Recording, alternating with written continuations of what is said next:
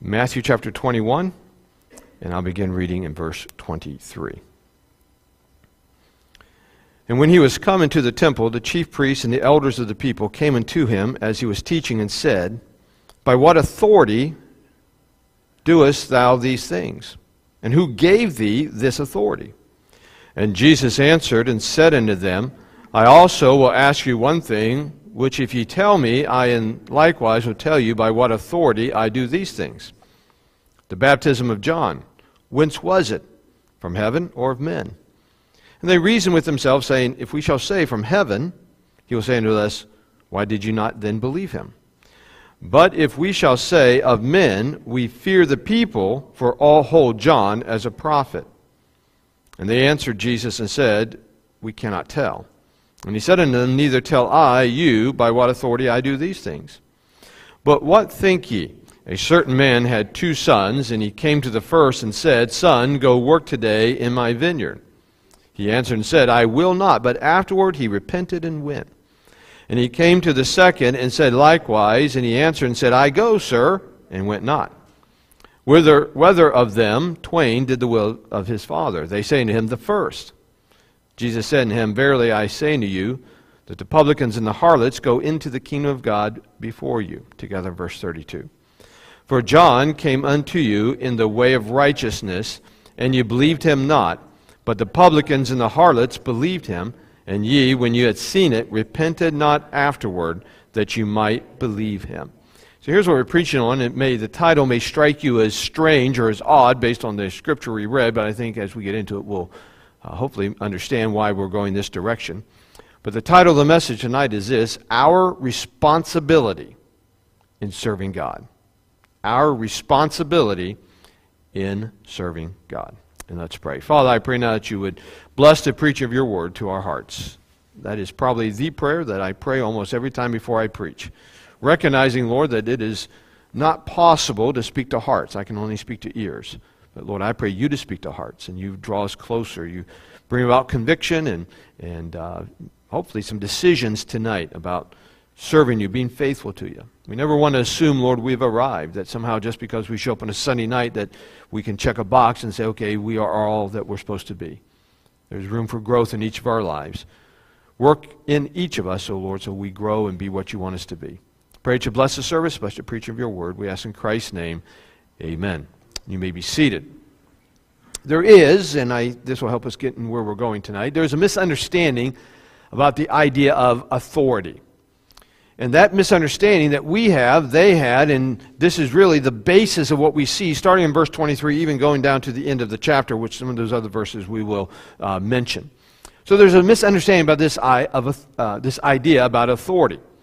Now, in the carnal mind, the one who's thinking like the world, whether you're lost or you're a believer who's not really walking in the Spirit, to the carnal mind, when it comes to authority, they think about titles or positions or about control. I'm in authority, therefore I'm in control. I'm in authority, therefore I have a title, I have a position.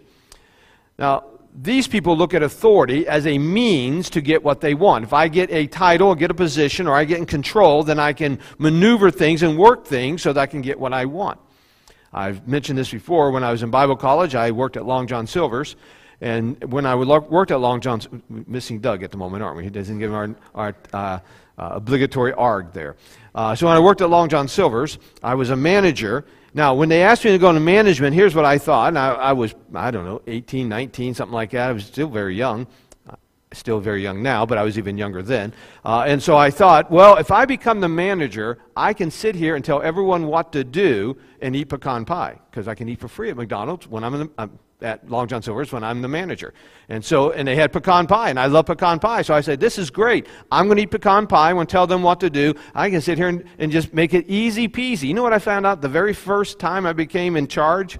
You do more work because everyone's looking at you, and you realize now it's all on me. And so it wasn't simply I can tell them what to do, which there was a part of that, but there's some work involved. But the carnal mind, that's what they think. It's a title, it's a position, it's control, and I can get what I want from it. That's how a carnal mind thinks about authority.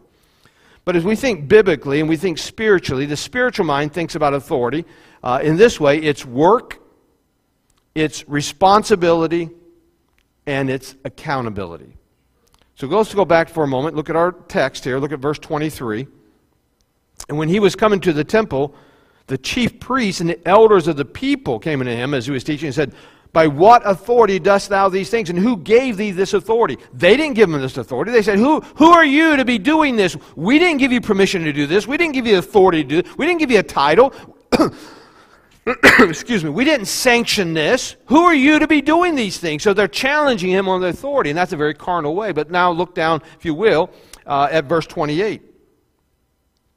But what think ye? A certain man had 2 sons, and he came to the first and said, Son, go work today in my vineyard. He's saying that in the context of authority. You want to know what authority is? You go and do the job that you're supposed to be doing. That's really the basis of authority. It's work, it's responsibility, it's accountability. So when we get to our text here, Jesus takes this question of authority, which we see in verse 23, and he uses that question of authority to teach on responsibility. Because the essence of authority is responsibility. Amen. When you are given authority in an area, what you've been given is responsibility to get the job done. And you're accountable for it. A lot of people think, man, I'm going to be in charge. This is going to be easy. You're going to find out your workload just increased because now you're in charge. I'll give you an example of what I mean. We're looking at these. This applies outside of the ministry, but we're talking about it within the context of a ministry. Think about Sunday school teachers. They're given authority over a class. What does that mean? Does that mean this? Hey, Johnny, sit down. Little Susie, you better stand up and sit up right there. Hey, you quit talking. Is that what it means to be in charge of a Sunday school class? Absolutely not. Because little Johnny and little Susie ain't going to be listening like you think they're going to be listening. So when Sunday school teachers are given authority over a class, what it means is this. Now they're responsible for that class. They're responsible to having a Sunday school lesson. Prepare. They're responsible, watch this, to clean the room. I know that's life-changing right there. To clean the Sunday school room. They're responsible, this again, watch this, to be early. Wouldn't it be a shame if you showed up after the student showed up? Wouldn't that be kind of strange with they're there waiting on the teacher? That would be not what you would want. A little sarcasm there. And so you're responsible for preparing the lesson. You're responsible for cleaning the room. You're responsible to be there early for the class. You're responsible that whatever rules you're given, that those rules are being followed within that Sunday school class. So the authority you're given is actually keeping you responsible for those things. And that's true about any type of ministry that you would be a part of. So again, they come to Jesus and they're giving him a question on authority. And when he turns around and uses that question of authority to teach us some valuable lessons on being responsible in our service for the Lord. So what kind of things can we draw out of this text? What kind of application can we get? Well, I'm glad you asked. I'm going to give you not 3. That's my typical, isn't it? It's almost always 3. This morning, how many do we have? We had 4. Tonight, we have another special going on. It's going to be 5. You're going to get 5 for the price of 3. No added charge. You got 5 points tonight. 5 applications, 5 things we're going to draw from our text about this idea about our responsibility in serving the Lord and serving God. Go back with me now. Let's draw some application. Look with me at verse 28. But what think ye? A certain man had 2 sons. And he came to the first and said, Son, go work today in my vineyard. That's what he says to him. Now go down to verse number 30. And he came to the second and said, likewise. What did he say to the first? Go work in my field. And he says likewise to the second, which means he says, go work in my field. He says the same thing to both of them. I know there's a different response, but the same thing is said to both of them. So how can we apply this, we think, within our Christian life? Number 1 is this. God expects every believer, whether you're the first son or the second son, he says the same thing to both. God expects every believer to be active in serving God. Every believer should be doing something for the Lord. Whether you've been saved one day, you've been saved 20 years. Every believer ought to be active in serving God. Both sons, in this account, both sons were expected to be working in the Father's vineyard. Let me say a couple of things about this, because there is, I think, a little misunderstanding in our minds how we deal with young believers, or we as older believers, how we deal with serving the Lord. It is true, now thinking about serving the Lord, it is true that you should be able to do more as you grow spiritually. Wherever you are in your Christian life, Hopefully you're further along than you were, let's say, 5 years ago, if you've been saved that long. If you've been saved 3 years, hopefully you're further along than when you were saved, first got saved 3 years ago, or 10 years, or whatever it was.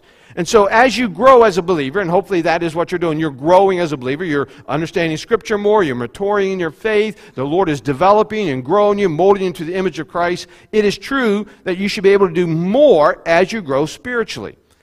Now, we don't grow just in knowledge, we grow in knowledge and in service. That's how we grow as believers. We know more and we start doing more.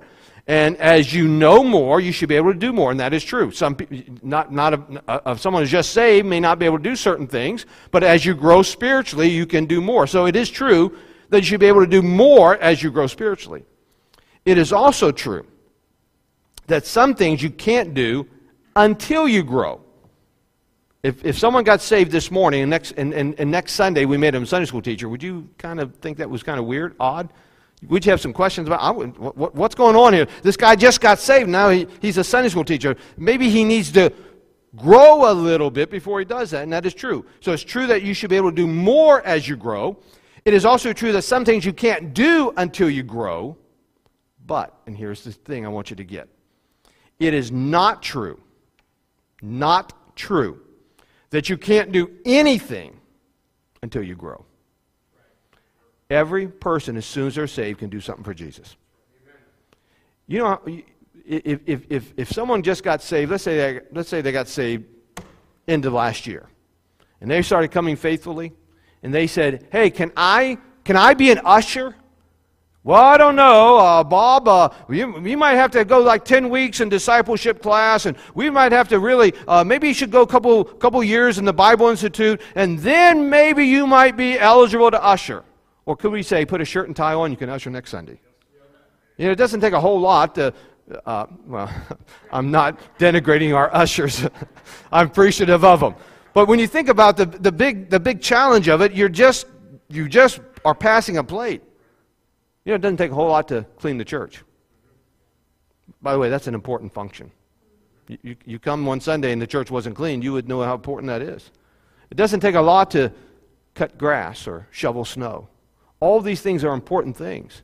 Everyone can do something. Now, again, some things you can't do until you grow, and some things you'll do more as you grow. But everyone should be able to find something that they can do. The idea that we sit and do nothing until we reach some predetermined level before we do anything is not the right way to understand it. Again, there are certain things they're not going to do until a certain point, but everyone should be trying to do something for the Lord. Now, watch this statement. Every believer should be serving God as soon as they're saved. No one has an excuse not to serve God. You may not be able to do what others can do, but you can do something. Every believer can do something. It should be in our heart, our desire. It is our responsibility as a born-again believer to be serving the Lord, to be active, to trying to find something we can do. Watch it. You can go soul winning. You know what it takes really to be a soul winner? To take the gospel to a lost person. You don't have to clean up your life and get everything right. All you need to go and say, hey, I was lost. I was headed for hell. I could not save myself. And here's how I got saved. Well, even if, listen, I'm not suggesting you smoke and drink and do drugs, but I'm saying this. If you witness, even if you had the smell of smoke on you, that wouldn't stop you. That shouldn't stop you from soul winning. Even if you still got trouble smoking, even if you have some other issues in your life, you ought to be trying to take the gospel to a lost world. Most of the lost world aren't going to be looking down their nose just because they smell smoke, because they probably smell smoke on themselves. So all you have to do is take the gospel. Everyone can do something, and that should be in our heart, our heart's desire to do something for the Lord. Every believer should be serving God as soon as they're saved. That should be our mindset. That's how we should be pushing people. I say hurting. I don't mean hurting. Training people, trying to get people to do that. God expects every believer to be active in serving God. Both sons, he says the same thing. Go into my field and work. There's a second thing we see in here. Drop down, if you will, to verse 33. Here, another parable. There's a certain householder which planted a vineyard, and now watch, and he planted a vineyard, he hedged it round about, he digged a winepress in it, he built a tower, and he let out the husbandmen and went to a far country. Everything that those husbandmen needed to produce was provided for those husbandmen. And then he puts them in there to do the job. So he said God expects every believer to be active in serving God. Number 2, God has provided you the place and the resources necessary to serve God. Everyone has something they can do. You have some resource, some place. Everyone can do something. God has superintended our lives so that everything necessary has been provided in order to serve Him. In other words, you have no excuse not to serve Him. You say, well, Pastor White, I don't really got time. I'm sorry, did you have 24 hours yesterday like I did? How about the day before that? How about tomorrow? How many hours are you going to have? 24. Everyone has the same amount of time. You have life. You have opportunity. God provides every person with a place and resources necessary to serve the Lord. Hold your place in Matthew. Go with me to Romans 12.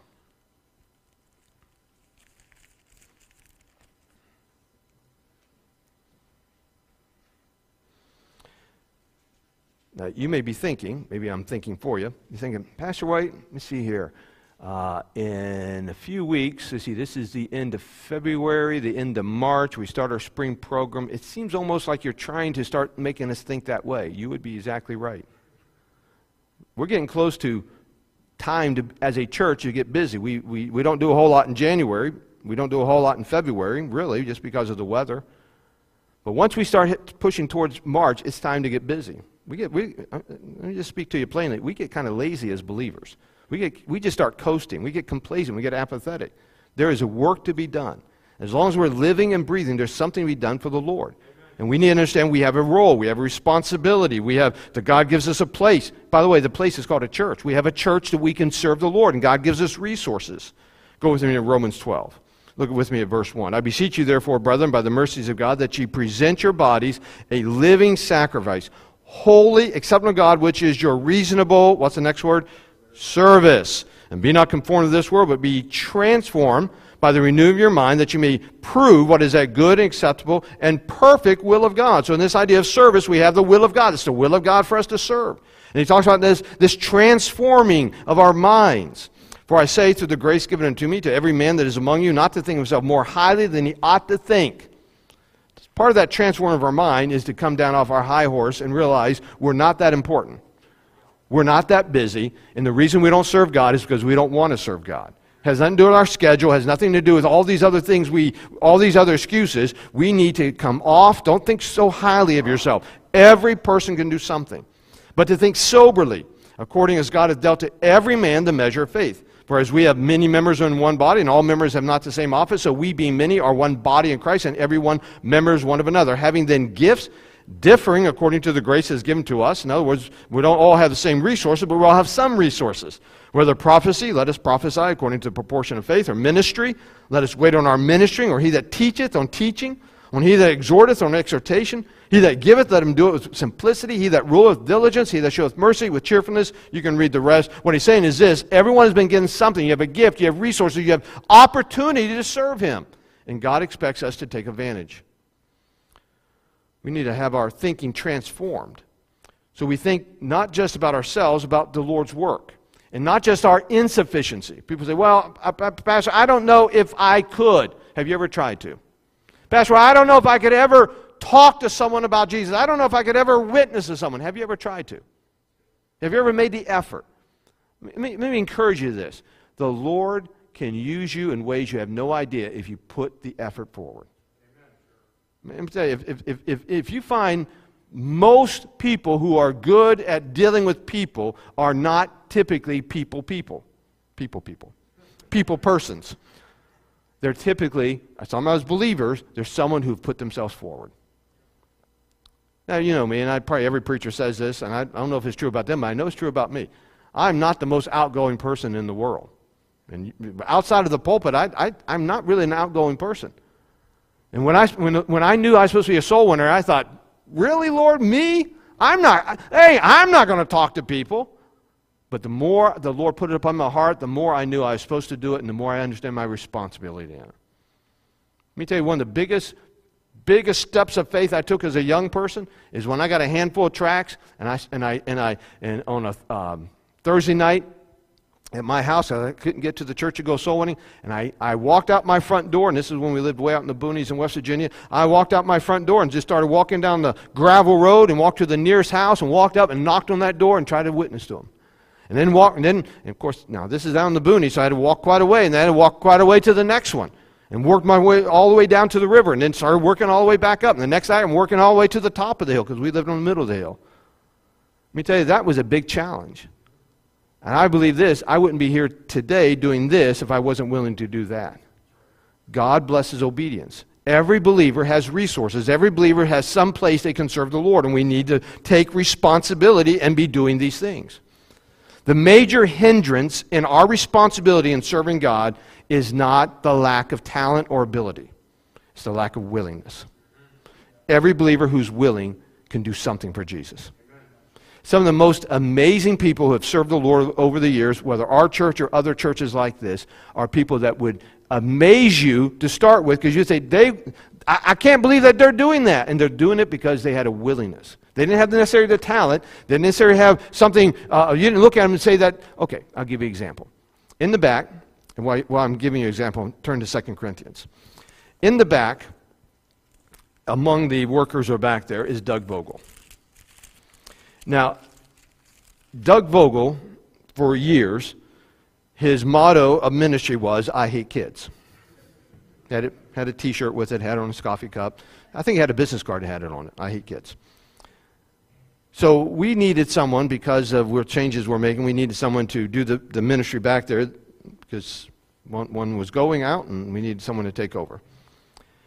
I said, Lord, I don't know who to ask. Everyone who I thought could do it was already doing something else. I'm thinking, I don't know, Lord. I really don't know who to ask. And so it happened to be just a quirky thing. It was my wife's birthday, and my wife and I and the Vogels were going out for dinner. And we're sitting at the table, just chit-chatting. And I don't even know how the conversation came up. I just said, well, here's something I'm perplexed with, something I'm praying about. I don't have any idea, and I mentioned the need there. And Doug said, I'll give it a try. Now, here's what I did. Doug Vogel? So I had to do this. Doug, we're talking about kids. Okay, there are going to be kids back there. He said, I know. No, they're kids. He said, I'll give it a try. Doug has done an excellent job back there. Not someone you would think, but someone God has used. He had a willing heart. That's what makes the difference. 2 Corinthians. Look with me. Chapter 8, look with me at verse 10. And herein I give my advice, for this is expedient for you, who have begun before, not only to do, but also to be forward a year ago. Now therefore perform the doing of it. That is, there was a readiness to will, so there may be a performance also out of that which ye have. Now, verse 12 is what I want to focus on. For if there be first a willing mind, it is accepted according to the man hath, and not according that he hath not. What God is saying is, I'm not worried what you don't have, as long as you got a willing mind. God can fill in the gaps. God can use you. So God has provided you the place and resources necessary to serve the Lord. So God expects every believer to be serving Him. God provides what we need to serve Him. Let's move on back to Matthew again. Matthew 21. Verse 34.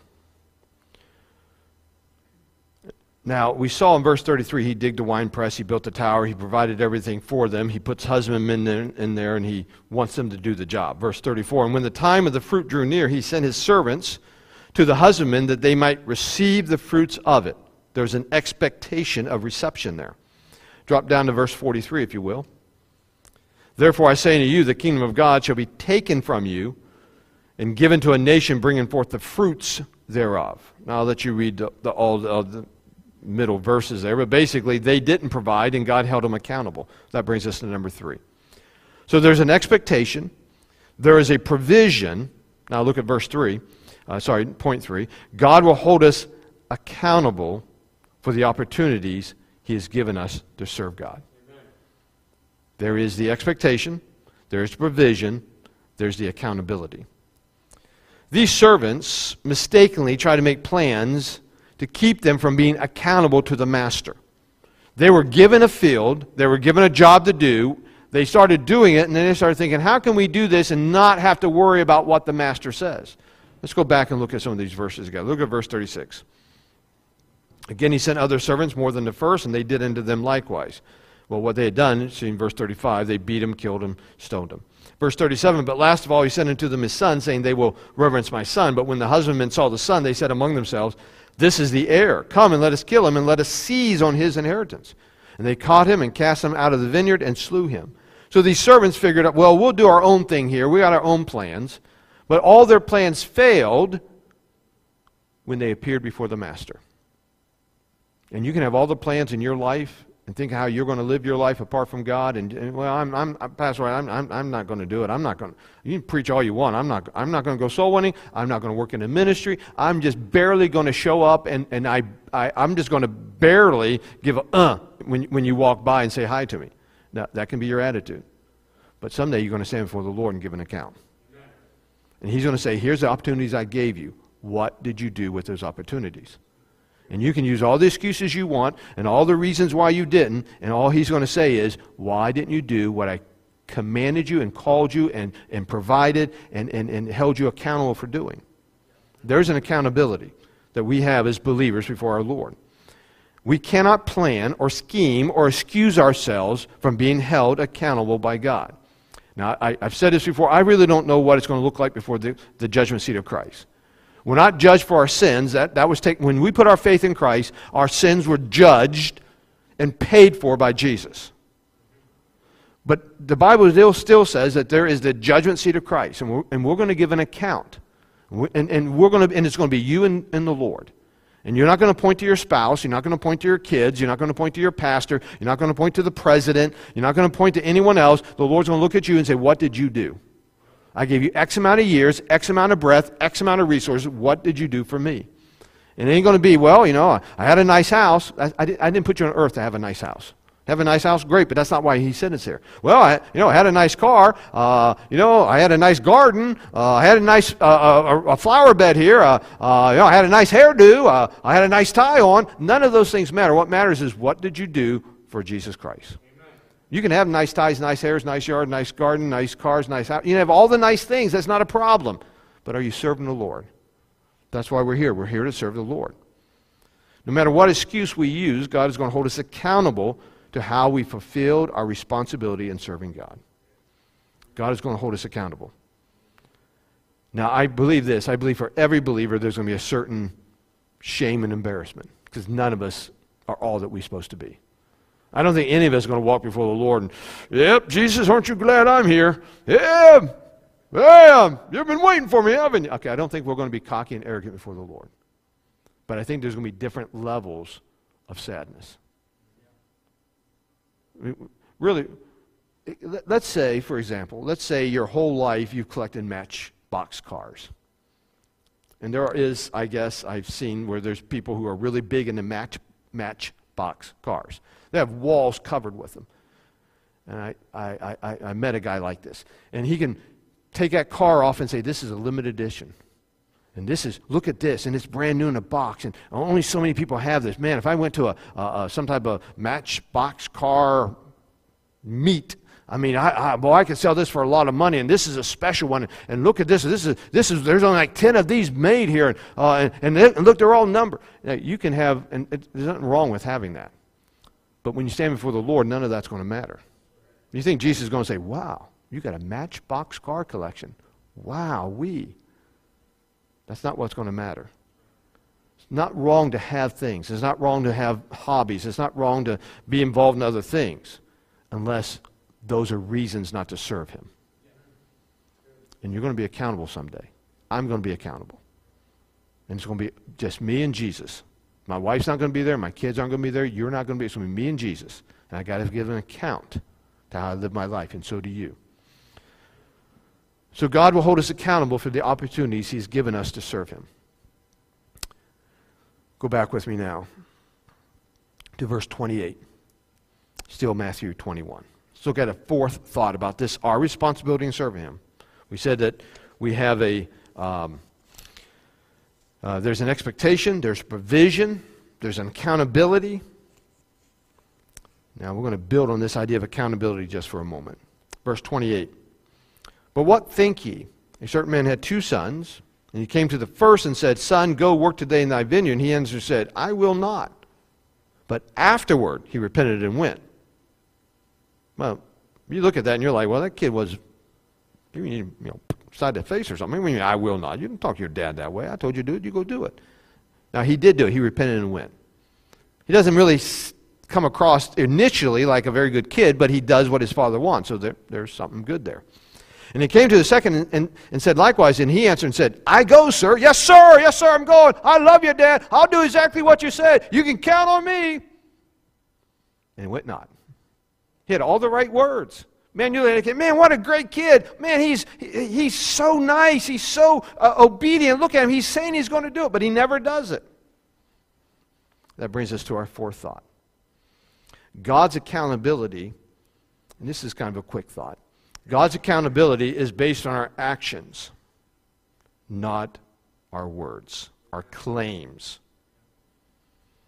It isn't what we say we are doing, but what we actually are doing that God will judge. I have found, this is true in Christian life, it's true in many other areas, but it's very true in the Christian life, some people can talk a great Christian life, but they don't walk it. They don't actually do it. They can talk, oh yeah, the world needs Jesus. People need to go out with the gospel. We need soul winners. Great, I agree. But you never go. It's not enough to say we need this if we never do it. Oh, you know what the church needs? The church needs people to give. They need church to be faithful. They need people to just give their heart to the Lord and serve the Lord in the church. Great, I'm right with you. But if you're not doing it, it's just words. That first son wasn't very good with words, but he's good with action. The second son could talk it, but he never walked it. And what God holds us accountable for is not just the claims we make, but the actions we perform. So I have this statement, and we'll move on to the next and last point. It would be a shame if our only service for the Lord is lip service. Number 5. Go back to chapter 1. Let me show you the 5th application. So there's an expectation, there's provision, there's an accountability. The accountability is based on what we do, not just what we talk about doing. And then there's a 5th. Chapter 21, look with me at verse 31. Whether of them twain did the will of his father? They say unto him, the first. Jesus said unto him, verily I say unto you, that the publicans and the harlots go into the kingdom of God before you. Now that had to hurt, because these are Pharisees, these are rulers, these are chief priests, these are the elders. And basically what Jesus said is, yeah, you're no one. It's the publicans and harlots that are going to get the rewards, not you.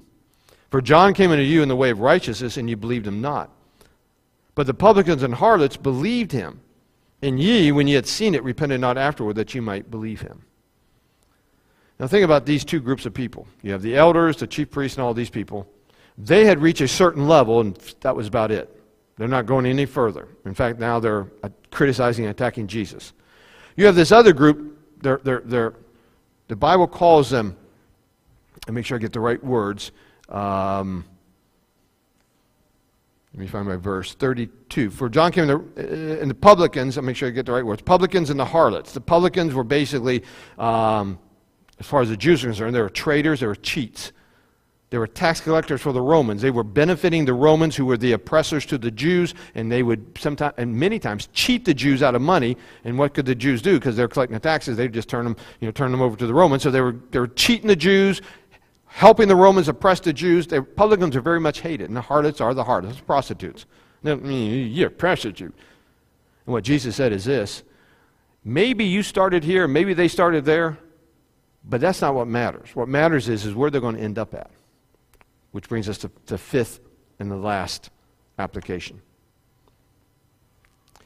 God's accountability and God's blessing is not just based on the level that we're at, but the direction that we're going. Now this is important because something happens, I don't know, I can't really tell you and explain it, but I've seen it. that you have believers, they start growing, and they get to a point, and they get complacent and apathetic.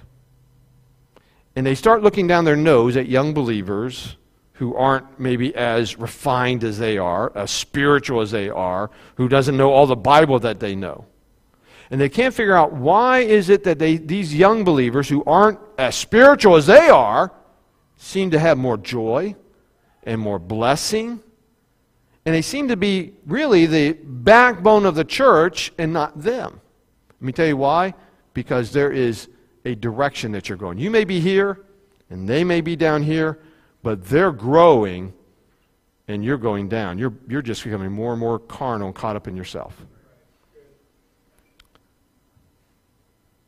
It isn't just where on the steps we are, if you think about a staircase, but it's what direction we're heading on those steps that concerns the Lord.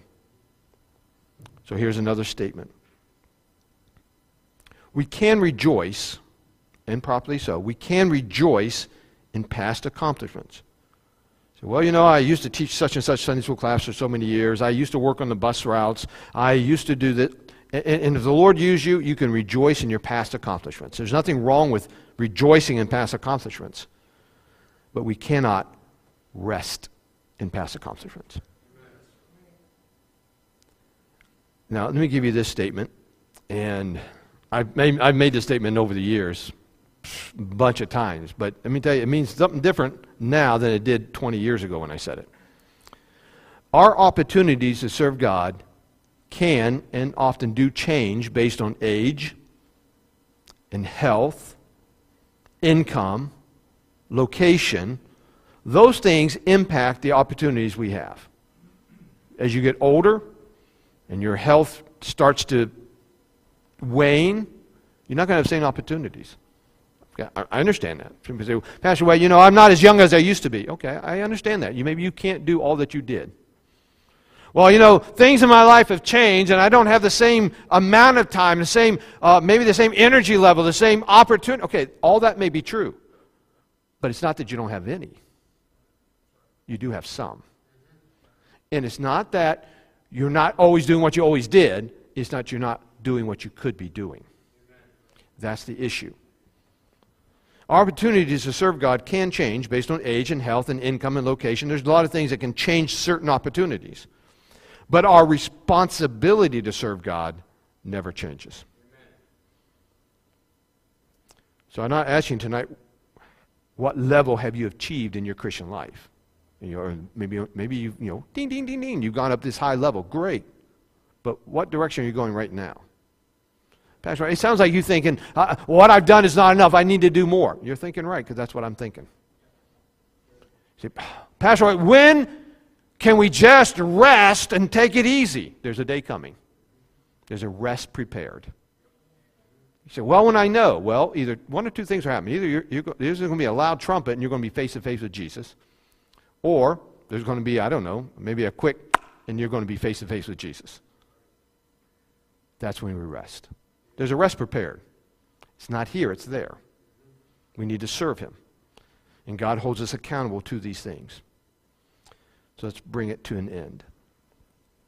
A believer needs to forget about titles and positions and recognition. Instead, what he needs to focus on is looking at life as an opportunity to serve God.